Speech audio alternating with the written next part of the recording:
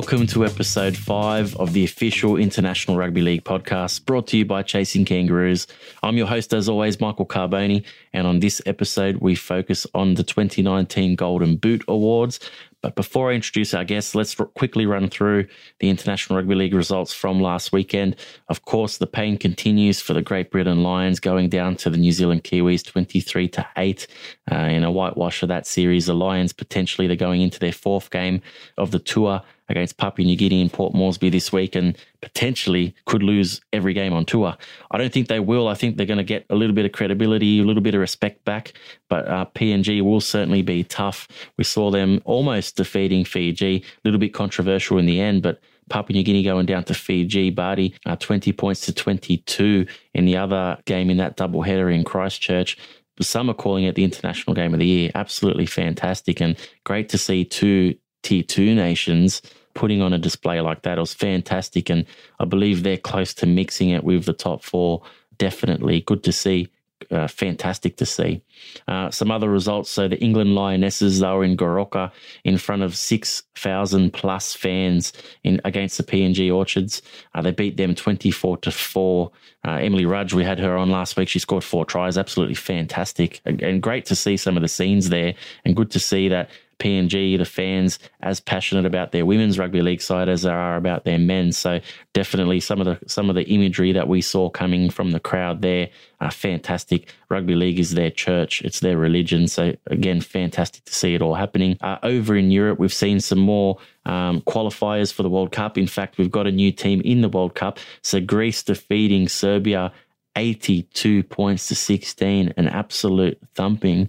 There was trouble with the live feed. It was actually announced an hour before game that the license for the broadcast had been revoked at the stadium. So I'm not too sure exactly what went down there. I'm making some inquiries to see what's happened, but hopefully these sorts of things can be resolved in the future. I did get to watch some of that game on a Facebook stream on an iPhone, and Greece were way too strong, just very powerful. And they are the 15th team, the second last team to qualify for the 2021 World Cup. It's the first time that Greece have ever qualified for the World Cup. We understand the issues in that country, and hopefully they can start to be resolved, because they are going to do their country very proud in 2021. In the other match, Ireland defeated Italy 25-4. There's wet conditions in that one over in Dublin. The second half was 7-0 to Ireland. Again, both sides, they played quite well, actually, and both of them have already qualified for the World Cup as well. So that one was just for bragging rights. A couple of other games happening in the Southern Hemisphere. So in the Asian Cup, a big shock for me, but we saw Japan defeat the Philippines 74-4. Massive result. I didn't realize Japan were that far ahead of the Philippines. Both of these sides were made up mostly of domestic local players. So good to see what level they are at. But yeah, Japan way too strong. The Samurais, and really excited to see.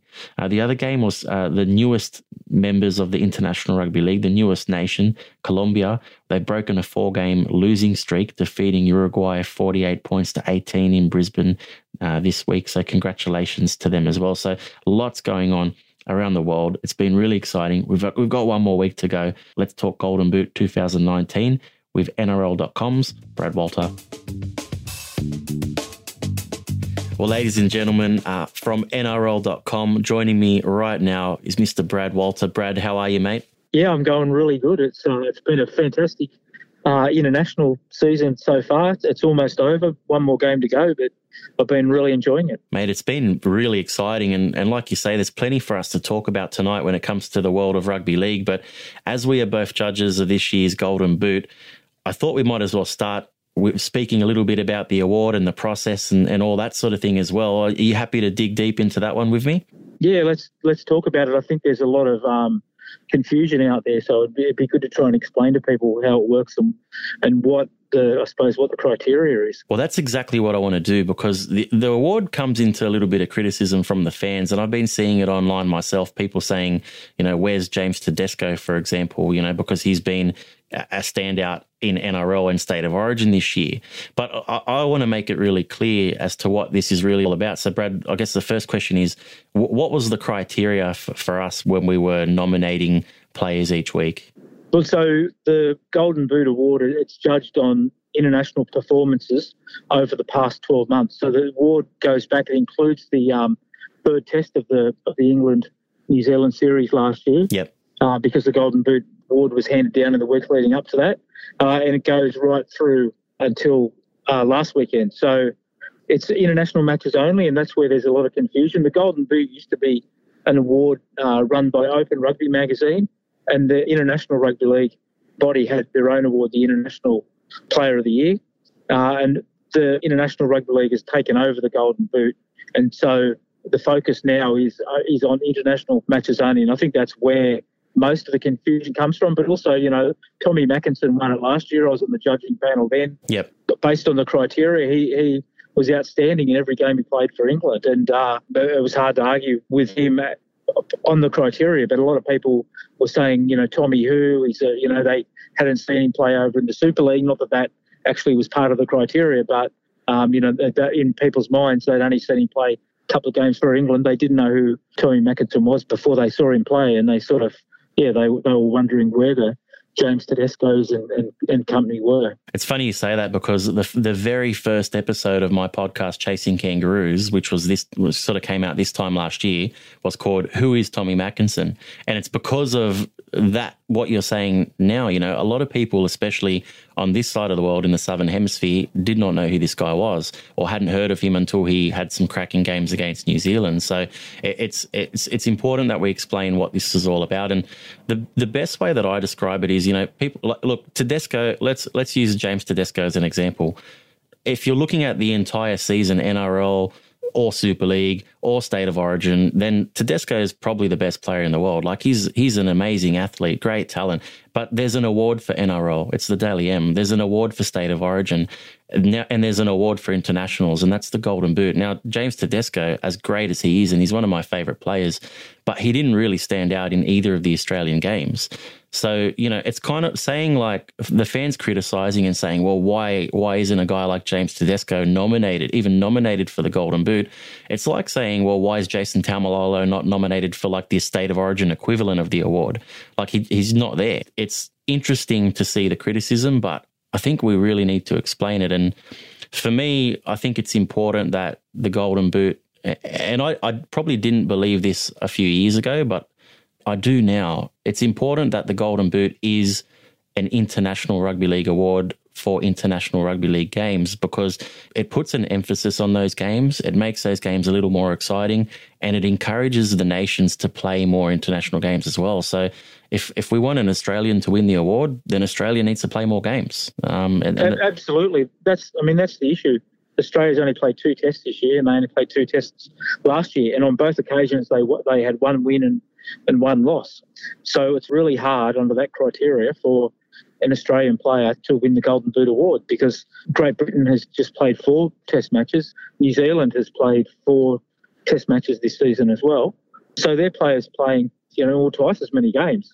And Tonga's even played 3 test matches. So the fact is that Australia's not playing enough test matches for Kangaroos players to really be in a position to win the Golden Boot award. And look, that'll change next year. Like, we know that the Kangaroos are going on tour, so there will be at least 3 games against England. There might even be a game against New Zealand. There hopefully will be a game against France or something like that. And we might talk about that a little bit later, Brad, as well. But there will be a better opportunity for an Australia next year, and of course with the World Cup the year after. So I do think it's important, and I am a fan of the criteria. And a lot of people might say, oh, hey, well, you guys are judges, so you have to say that this is the way to go.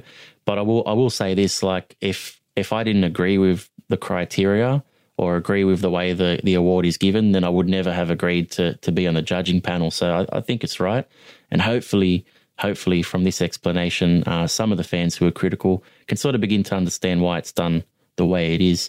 Brad, tell us a little bit about, I guess, the process that we went through every week and sort of what we were looking for as judges for the Golden Boot this year. Yeah, so after each representative or test match weekend, we were putting forward players from each game that we each thought were on a 3-2-1 basis are the best players in those games. And then the names were collated, and we would have, like, I suppose you would call it a long list. And then as the weeks went by, then that long list was cut down, to the point where we've now got 3 players in the men's and 2 in the women's. Yeah, that's right. And that shortlist, well, the shortlist at the time of recording this, it hasn't been announced yet, but by the time this episode goes live, it will be out there in the public, so we can say who they are. So the three men from Tonga, Siasua Takeaho, from New Zealand, two players, Roger Tuivasa-Sheck and Jared Waria-Hargraves. For the women, it's both Australians at the moment, Jess Surgis and Ali Brigginshaw. I understand Emily Rudge may come into contention because she's had a great game against PNG. It may depend on her final game as well. So that is looking like the shortlist at the moment. Yeah, that's right. And some certainly worthy players that have performed, been the best players in each match. Like John Bateman, I thought he's been Great Britain's best player as well. But, I mean, they haven't won a game on this tour down here so far, so it's a bit hard to go for him. I think Damien Cook and Payne Haas were on the long list as well from the Kangaroos. But I'm pretty sure Michael Jennings was on there as well from Tonga. But, yeah, the names have been whittled down, and we've now got the final three, and I think the winner will be announced either later this week or next week. Yeah, that's right. And look, I know who I'm voting for, I think. So I don't know if you do as well. We won't mention it just yet, but some interesting names there because, like, for me, let's look at the women first, but it's really hard for me to split Jess and Ali, like both absolutely fantastic. They've had great seasons, and I'll always remember the Wollongong Test, little chip over the top from Ali, Jess Surgis at speed onto the ball, great bounce into her hand, scores a try, and I just thought these are the two best female rugby league players in the world, and here they are nominated for this award. It's going to be hard to split them. Oh, it's very hard, yeah. And they are outstanding players, very different players. And look, they've both had great seasons as well. I know we're only going on the international matches, but we'll just clean up everything in the throughout this season in the Women's Player of the Year awards, and she's obviously a good show of winning the Golden Boot as well. And in the men, again, like the nominations there, Takeaho has been outstanding for Tonga. I mean, he was outstanding for the Roosters. Two Roosters props, Jared Waria-Hargraves and Takeaho in the running for the Golden Boot. They both had great seasons. They've won the premiership, play for different countries, but they've been leaders for their nations. I know Michael Maguire thinks really highly of Jared Waria-Hargraves as a player who was out of the Kiwis team for quite a while, and he's come back in recent seasons. And, yeah, he's been a real forward leader there. And Roger Tuivasa-Sheck, he went very close to winning the Dally M, even though the Warriors didn't have a great season this year. He won the Dally M last year from the Warriors, and he's just a joy to watch. He's been outstanding for New Zealand as well. So it's really hard to split those three players. I think it's great that there's a couple of front rowers there because they tend to not win these sorts of things. So to see them both there is absolutely fantastic. That's a really good point because, yeah, it's usually halfbacks, isn't it? It's interesting that the judges involved in the Golden Boot Award have really acknowledged the performances of front rowers. And isn't it interesting seeing Takeaho there as well? Like, to my knowledge, I don't think a Tongan's ever won this thing. So that could be another game-shattering moment for Tonga, who have really changed things on the international scene. Oh, they have turned the game on its head, haven't they? That was outstanding, beating Great Britain, and then to back it up against the Kangaroos. I mean, that really shows that they've arrived. They are undoubtedly contenders for the World Cup.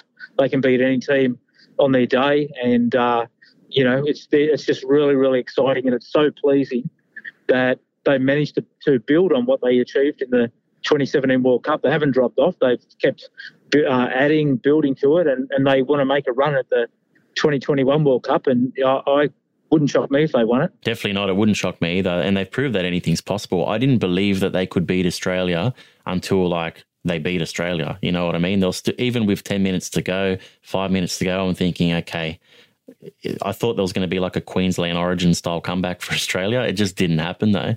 And fantastic to see. Well, look, Golden Boot, it's going to be awarded very soon. I can't wait to see who the winners are in both men's and women's. But I do hope that we've cleared it up a little bit, Brad, for some of the fans, and hopefully I think we're going to get some great results for both men's and women's, so that's fantastic.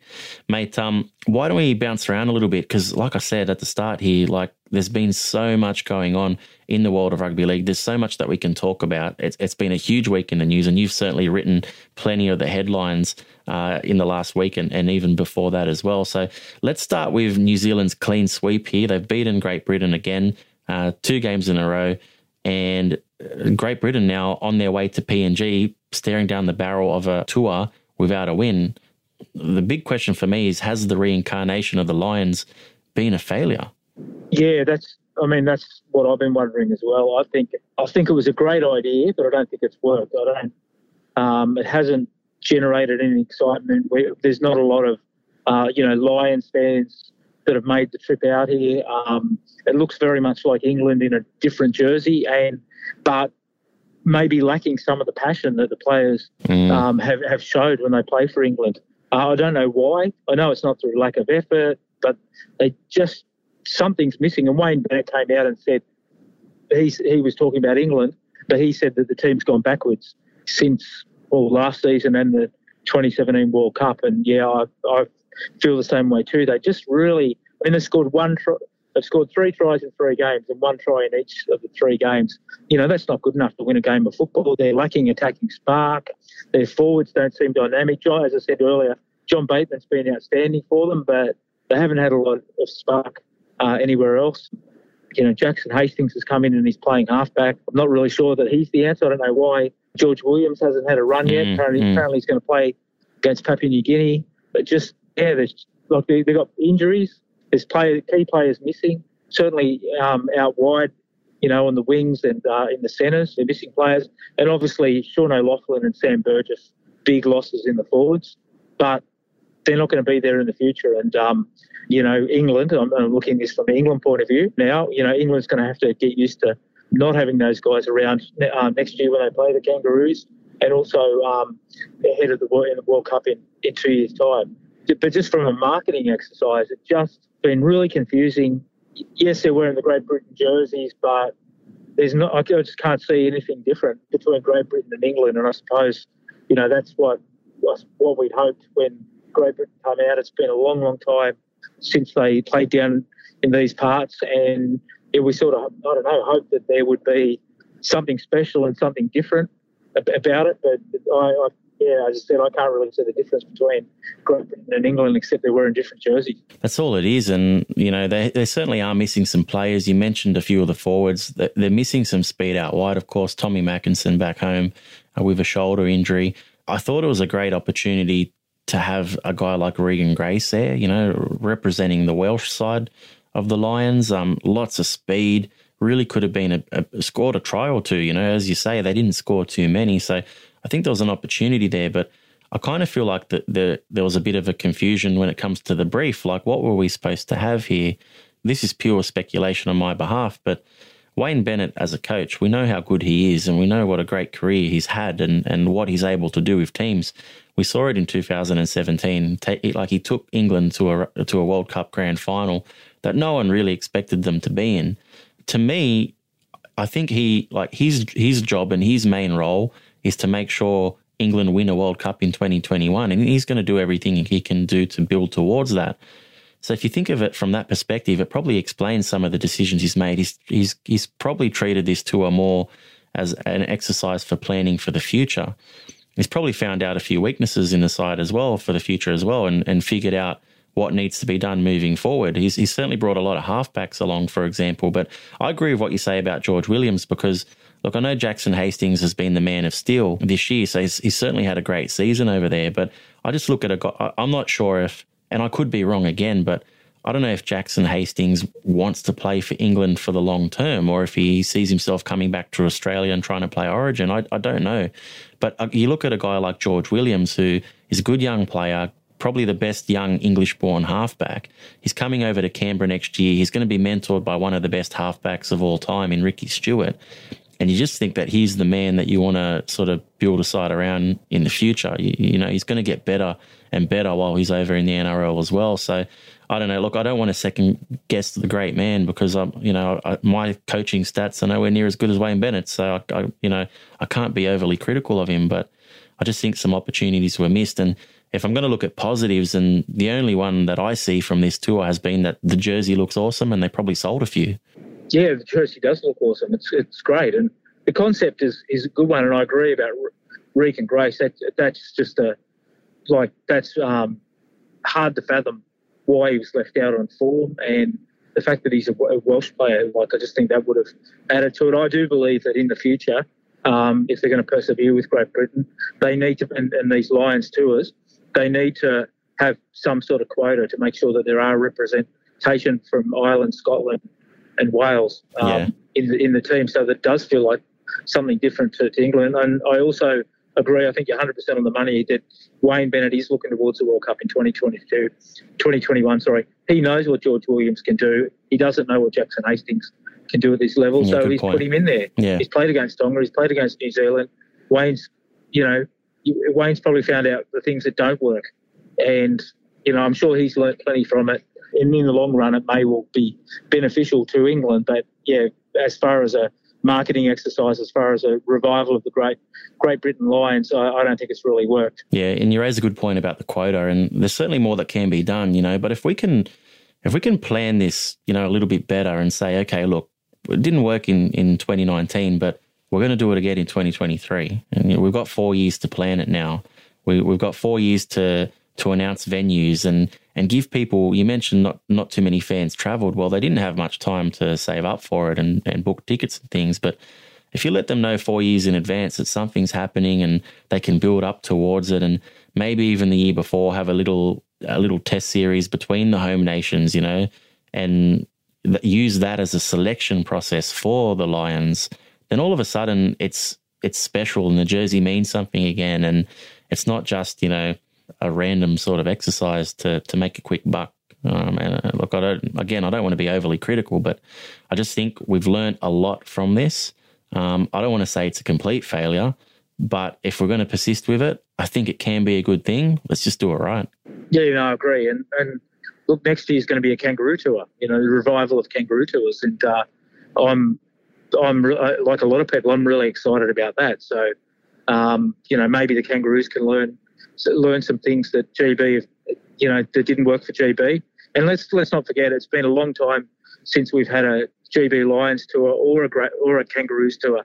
So, there's probably some learning processes that people are going to go through, and hopefully we can do it better in the coming years. Well, let's talk about the Kangaroo tour since you mentioned it. And like you said, I think we've already learnt from some mistakes, because this week venues have been announced and dates have been announced for the 3 games against England on that Kangaroo tour.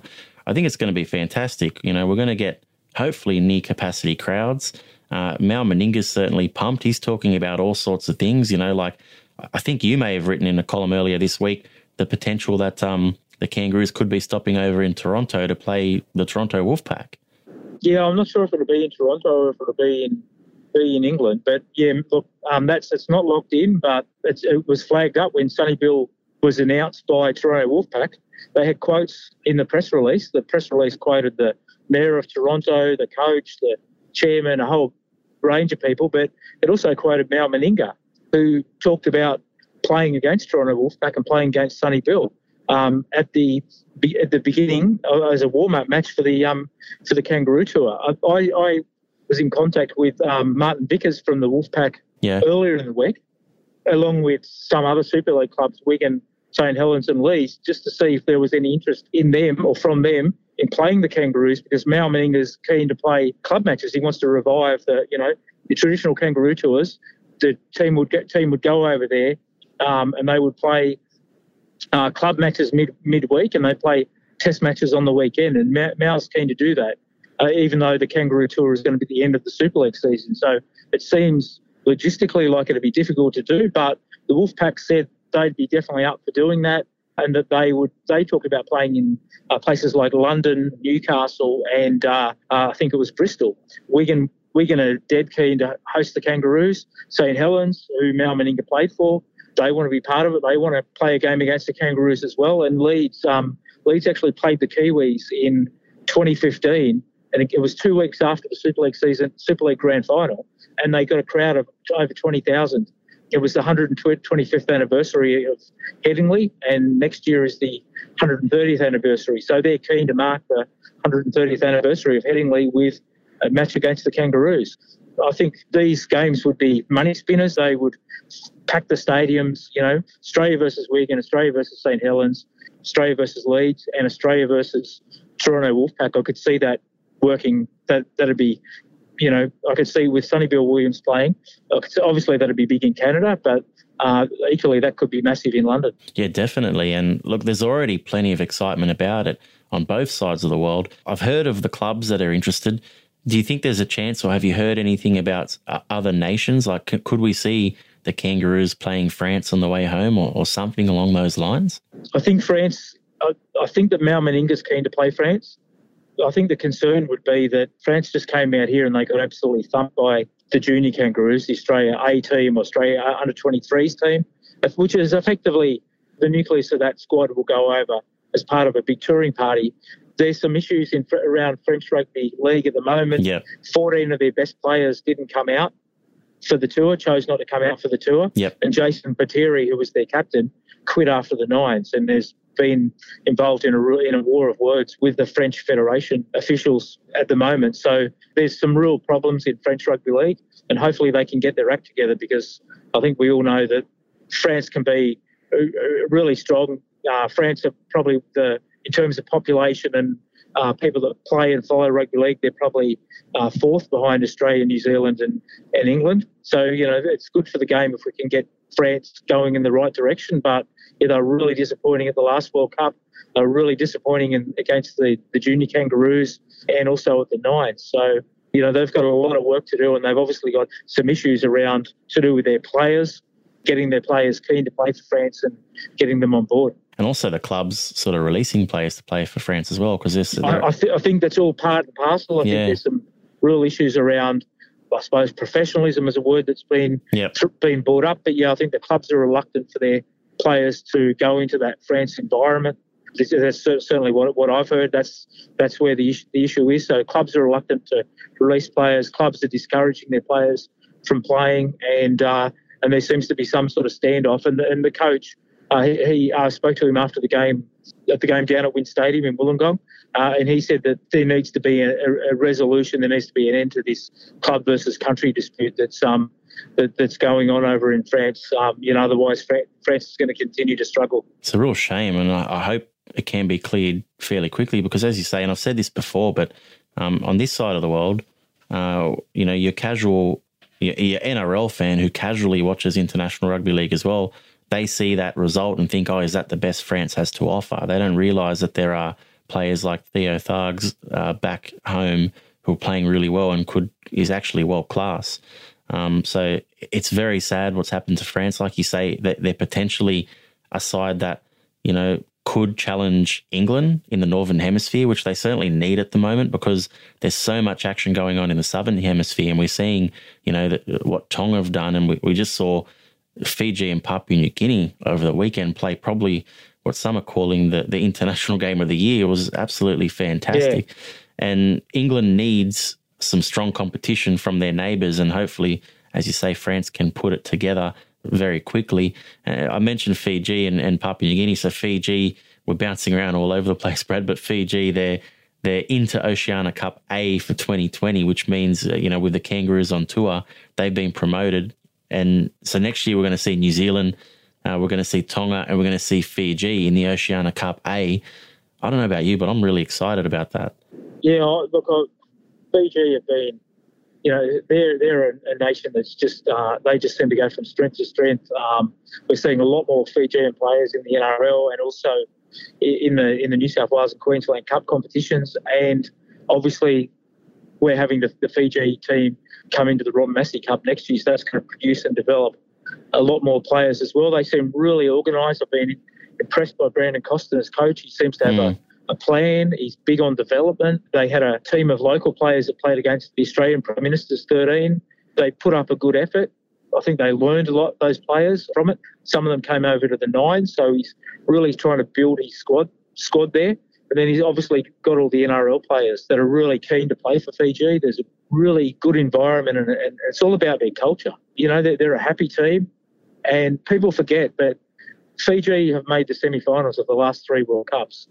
So, Fiji are a force. And this team that's been playing that absolutely spanked Samoa 2 weeks ago and then played in that great game against Papua New Guinea last weekend just gone, they were missing the Sims brothers, the Saifidi brothers, Api Coruscant. So you got some real good players to come back into that team as well that would really strengthen it. So there's a lot to be encouraged about.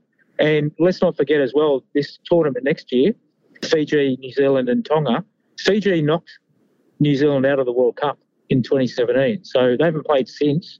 So I think that'll be a real grudge match.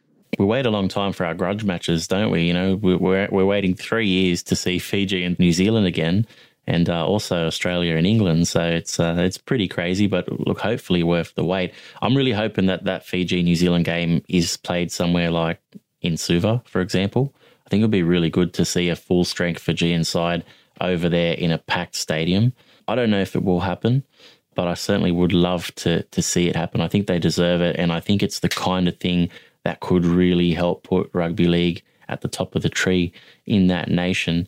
Fiji, they play some beautiful rugby league as well. They got some, of course, big boys up front. They've got some speedy backs. But one thing that they have that a lot of the Pacific Islands don't have is halves. So you've got a guy like Wakeman who he's a fringe first grader in the NRL, but he's a very skillful halfback. And, you know, I think he's going to get better and better. And we're going to see more of him in the NRL as the years go on. But we always talk about how the Pacific nations or the Pacific Islands don't produce great halfbacks. They're more known for their power up front and their speed on the wings, but Fiji could really put it all together. And I believe, for one, that they're a side that could do a Tonga very quickly, especially considering Ron Massey Cup and all those sort of things coming together at the right time. Papua New Guinea were great as well. They continue to improve in leaps and bounds, and that's due to a lot of the success of the Hunter side in the Queensland Cup and the players that have developed through there. There was a guy who's had 2 great games for Papua New Guinea this year now, Eden Gebbie, and he'll be playing on the wing probably for South Sydney next year. I hope he has plenty of opportunities in that side to show what he's got, because a great talent from over there, and it's just great to see more and more players from these nations coming through and proving themselves in the NRL. Yeah, look, Papua New Guinea's they haven't had a lot of results, but they've played a lot of good games and a lot of good football. Like Papua New Guinea teams never get thrashed; they're always in there having a go. They play a tough brand of football. They play a skillful brand of football, I suppose, as well. They're just really well structured. And Michael Murray has done a great job with this Papua New Guinea team in recent years. And I thought it was fantastic to see Alex Johnson finally playing for Papua New Guinea as well. He's wanted to for some time. He's had injuries, and he missed out on the World Cup due to injury. He said for some time that he wanted to play for Papua New Guinea. So I think that was great. And look, the talent that's coming through there, and they probably were missing players as well who would strengthen their team too. So it's going to be really interesting to see Papua New Guinea versus Great Britain in Port Moresby. That's going to be the fans have begun nuts up there. It's always good to watch those games. I've never been to Papua New Guinea, but everyone who has been there tells me that it's absolutely fantastic. It's an experience like no other. So, that's going to be great. It'll be really interesting to see that result this weekend. Definitely on the bucket list. And, you know, we certainly know it's been well documented, the passion of the Papua New Guineans for their rugby league. We saw almost 7,000 fans turn up in Goroka over the weekend as well to watch the Orchards play against the England Lionesses. So that, like, crazy scenes, like some of the photos that came of that crowd from the game were fantastic. And I hope they put on a good show against Great Britain. I think this is going to be the Lions' chance to win one on their tour. You certainly hope for their fans that they win something while they're over here. But PNG will put up a fight, that's for sure. And just incredible scenes. And speaking of incredible scenes, I want to bounce around again. So we've got a World Cup obviously coming up in 2021, and there's only one spot left now because Greece have absolutely shellacked the Serbians, and for the first time ever, we're going to see a Greek rugby league team in the World Cup in 2021. How good is it? I think it's fantastic. No matter what happened in this game in Belgrade, we were going to see a new team in the World Cup. But, Greece, they was incredible. They was putting it more than a point a minute basically for the entire game. But, really good to see, especially like for people who don't know the story about Greek rugby league. Yeah. They're not officially recognised in Greece. There's some political issues that revolves around pentathlon basically the Greek Pentathlon Association is officially recognised by the government of Greece as running rugby league. It's just ridiculous. So therefore, rugby league is viewed as a rebel sport. They're having to play games at midnight so they can avoid being arrested. The games have been stopped because police have come. So it's been really hard to organise rugby league, and people that play are obviously staunch, you know. Yeah. And this squad that went to that played Serbia and that played Scotland last week as well, they put up a really good effort against Scotland. They lost 42-24, but it was 24 all with, I think, about 15 minutes to go. And they just sort of ran out of legs. But the squad anyway, 22-player squad that's played in these World Cup games, 7 of those players are from the local Greek competition. So, you know, there is rugby league happening there despite all the efforts to stop it and to discourage people from playing rugby league. People are keen to play, and they are playing, and they're now in the World Cup. So it's great. They're coached by Steve Georgialis, who many people would remember. I think he was caretaker coach of Penrith for a while. He's been on the coaching staff at the Bulldogs, former West Magpies player. He's been involved with the Greek Rugby League for a long, long time. So it's a great result for him. And so I do know I worked for the World Cup in 2017, and even though there was no Greek team in it, we had requests from the Greek media, particularly here in Australia, who were wanting to know, just look for any Greek connection in the teams. They wanted to cover the sport. So I think they'll be over the moon, and there'll be plenty for them to write it out. And I think the Greek team will get a lot of support from Greek people around the world when they play in the World Cup. They certainly will. And I spoke to George Stylianos this morning, the president of the Greek Rugby League Association over there, just to say congratulations, because he and his team and the players, like you say, they've been up against it. And every developing nation, there are people there that are doing incredible things, and they're up against so many different challenges. But it'll be hard to argue that any have had greater challenges than Greece. But here they are in a World Cup for the very first time, and I'd like to think that hopefully this is something they now can take to their local government and say, hey, we're in a World Cup. We're representing our nation.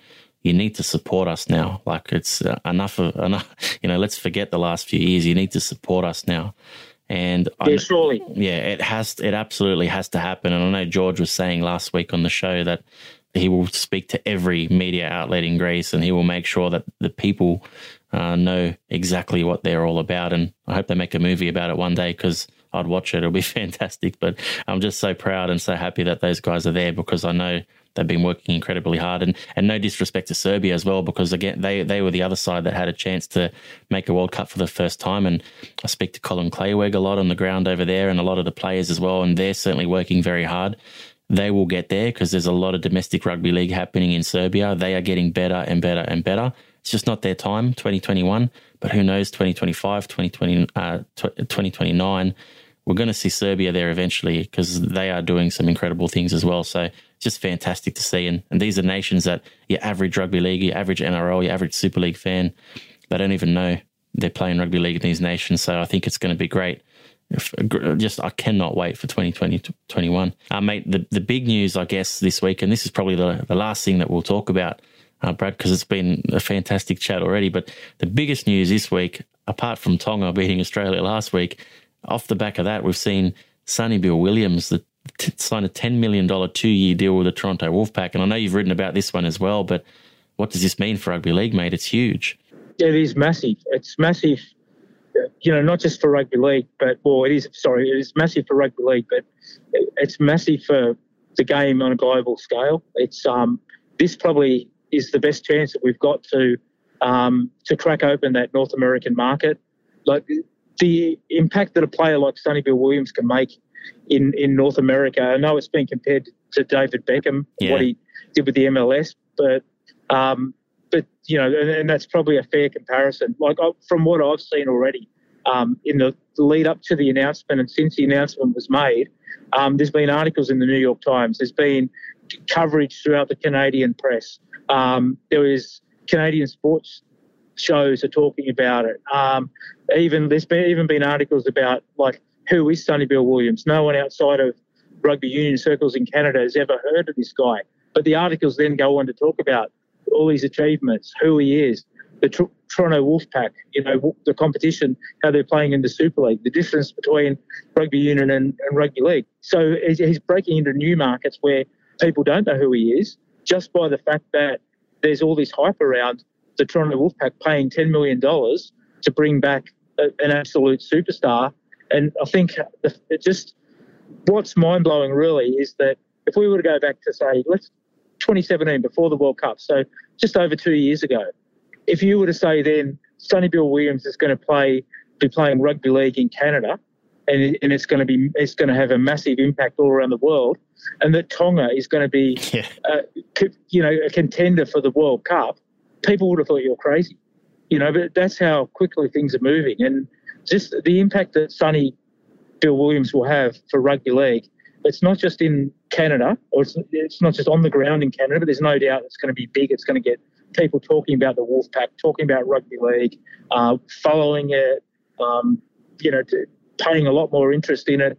Not just the Wolfpack at a grassroots level, but it's also going to have an impact in England. Like everywhere, where every Super League game now that the Wolfpack play, it'll be a full house. It'll be the biggest crowd that club, whether it be Wigan or Hull FC or Hull KR, it'd be the biggest crowd they get all season. There's going to be so much interest in it. The game struggles for media attention in the UK compared to, obviously, soccer and rugby union. But this week, since the speculation and the signing of Sonny Bill Williams, there's been pages devoted to it across all the major media. It's been on leading BBC sports bulletins. There are there's anecdotal evidence of people who don't follow the Super League or rugby league who are saying they want to go to a game, they want to watch Sonny Bill Williams. And then the other thing is there's interest here. We're now interested in the Toronto Wolfpack. We're interested in the Super League. We're all going to be watching it on TV next year. I saw an article in one of the New Zealand media saying who's the Toronto Wolfpack and explaining their story. So it's just created this awareness of, first of all, of the game, rugby league in Canada, also of the Wolfpack, not just in Canada but around the world, and then also in the UK of what's going on. And there's talk now about other Super League clubs going out and signing big-name players as well, which will obviously boost their competition and generate more publicity. And there's talk of other big-name players. That my understanding, I've been told, is that the phones have been ringing hot at the Wolfpack with some big-name players that want to go and play, not just rugby league players, but players that are in rugby union who may have a rugby league background, who want to go and play for the Wolfpack. I've heard a comment like NRL players have been cold calling the coach over there as well. So it's absolutely huge. I agree with everything you've said. People have questioned the $10 million 2-year price tag. I'd argue they've almost gotten their money's worth purely in like editorial and media space around the world over the last week. The funny thing is, like, from a brand perspective, the Toronto Wolfpack is all of a sudden a brand that every rugby league fan around the world knows. I would argue that some Australians and Kiwis, or more Australians and Kiwis now, would know who the Wolfpack are as opposed to a side like maybe Wakefield. You know what I mean? And that's going to sound ridiculous to fans in Northern England, but it's true. Every NRL fan knows who the Toronto Wolfpack are now. Every New Zealander knows who the Toronto Wolfpack are now. It's absolutely huge. And the funniest thing for me, and I spoke to Nate Gladden on the Rugby League in America podcast a few days ago. I said the exact same thing. The funniest thing is that a lot of the English fans that have been critical of Toronto potentially joining their competition, they've turned to things like, they've said things like, "Oh, Toronto won't bring any away fans to our games." I'd argue, like you said, that the biggest crowds for most of the teams in the Super League next year are going to come when they're facing the Wolfpack. That's huge. Like, we're going to prove that you don't need away fans to make money or to make a good gate in Super League next year. And I think things have definitely changed. It's going to put Super League on the map as well. I think this is their chance to. And look, I hope maybe I'm overly excited, maybe I'm dreaming, but I kind of think this is the start of the Super League's chance to catch up to the NRL in terms of standard and prestige. Yeah, what I also think it's going to do is, there's talk about a team in Ontario, there's talk about a team in New York. Yeah. And I think, if the Wolfpack, just, the interest levels in the Wolfpack, they're going to have a bigger broadcast deal, bigger sponsorship. I think that's going to lead to the establishment of these teams and a real interest in creating more teams in North America to play over in the Super League competition, and who knows, maybe eventually to have their own professional competition in North America. It's huge, and the rugby league world is certainly a bigger place this week than it was a week ago, purely because of things like Tonga beating Australia and Sonny Bill Williams. Question I have for you is, wouldn't it be cool to see, and I don't know if this will happen either, obviously Sonny Bill has represented New Zealand in the past, very proud Kiwi, but I kind of feel like we could see him ending his career at a 2021 World Cup in a Samoa jersey. I think that would be incredible, but what do you think? Yeah, I think that's a possibility. My understanding is that, he hasn't thought about that sort of stuff yet, but Sonny Bill has spoken in the past about his desire to represent Samoa, his heritage. He's very close to Samoa in New Zealand Rugby Union. He was a real advocate for Pacific Island players, Pacific Island community as well. So I think that's a real possibility. I think, if we talk about Tonga and we've spoke about Fiji as well, but if Samoa were the Pacific nation that was probably leading the way a couple of years ago, and those other nations have gone ahead of them now. But if Samoa can get their act together, the type of players that they could attract, Sonny Bill Williams being one, Roger Tuivasa-Sheck, possibly. Yeah. He's born and raised in Samoa. So there's no doubt he would want to represent Samoa. And, there's a lot of Samoan players. So they could potentially have a really strong team, going forward. And that's something that they just need to encourage these players to play. But, yeah, imagine if Sonny Bill Williams did say, I'm going to play for Samoa. There's no doubt that other players would follow him. They would have a really strong side and, they could potentially do what Tonga did at the last World Cup. It's great to see that potentially. We're talking about a World Cup where there's more than 3 teams that could win this thing. And even if it's just the 4, it could be 5. We're talking about Fiji, Samoa. We're talking about France turning things around. Hopefully they can. It's exciting times for rugby league. And like I say, the rugby league world is a bigger place, and I'm so glad that we are here covering it, mate, and talking about it. It's been a fantastic chat. Brad, thank you so much. It's been a lot of fun as well, being on the judging panel for the Golden Boot with you. Hopefully we'll get to do it again next year, and I can't wait until the men's and women's awards are announced. And let people know where they can read you, mate, because I try and share your articles as much as I can on Twitter, but let people know best places to follow you and read you and all that sort of thing as well. Yeah, well, just on the IntRL.com website. Obviously I will work for them full time, and I've got stories published nearly every day about the NRL, Women's Rugby League, International Rugby League. Whatever's happening in rugby league, I'm covering it, and NRL.com's covering it. Fantastic, mate. Well, like I said, great chatting to you. I'm sure everyone enjoyed it as much as I have, and looking forward to finding out these Golden Boot results. Yeah, no, it's going to be great. Thanks, Michael. Cheers.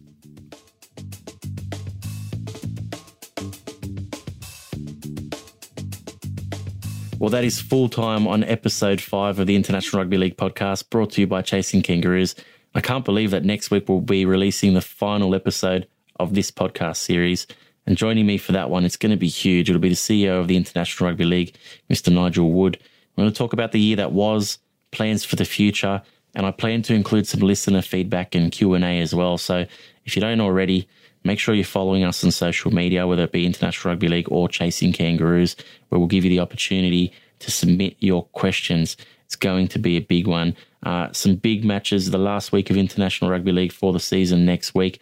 It's all happening on Saturday. Of course, depending on which part of the world you're from, check your local guides. But PNG will play England in a women's match in Port Moresby, and then PNG will be playing the Great Britain Lions in a men's match straight after that as well. So the last game of the Lions tour, and the final game of the World Cup qualifiers, the final spot is up for grabs in Jacksonville in the USA.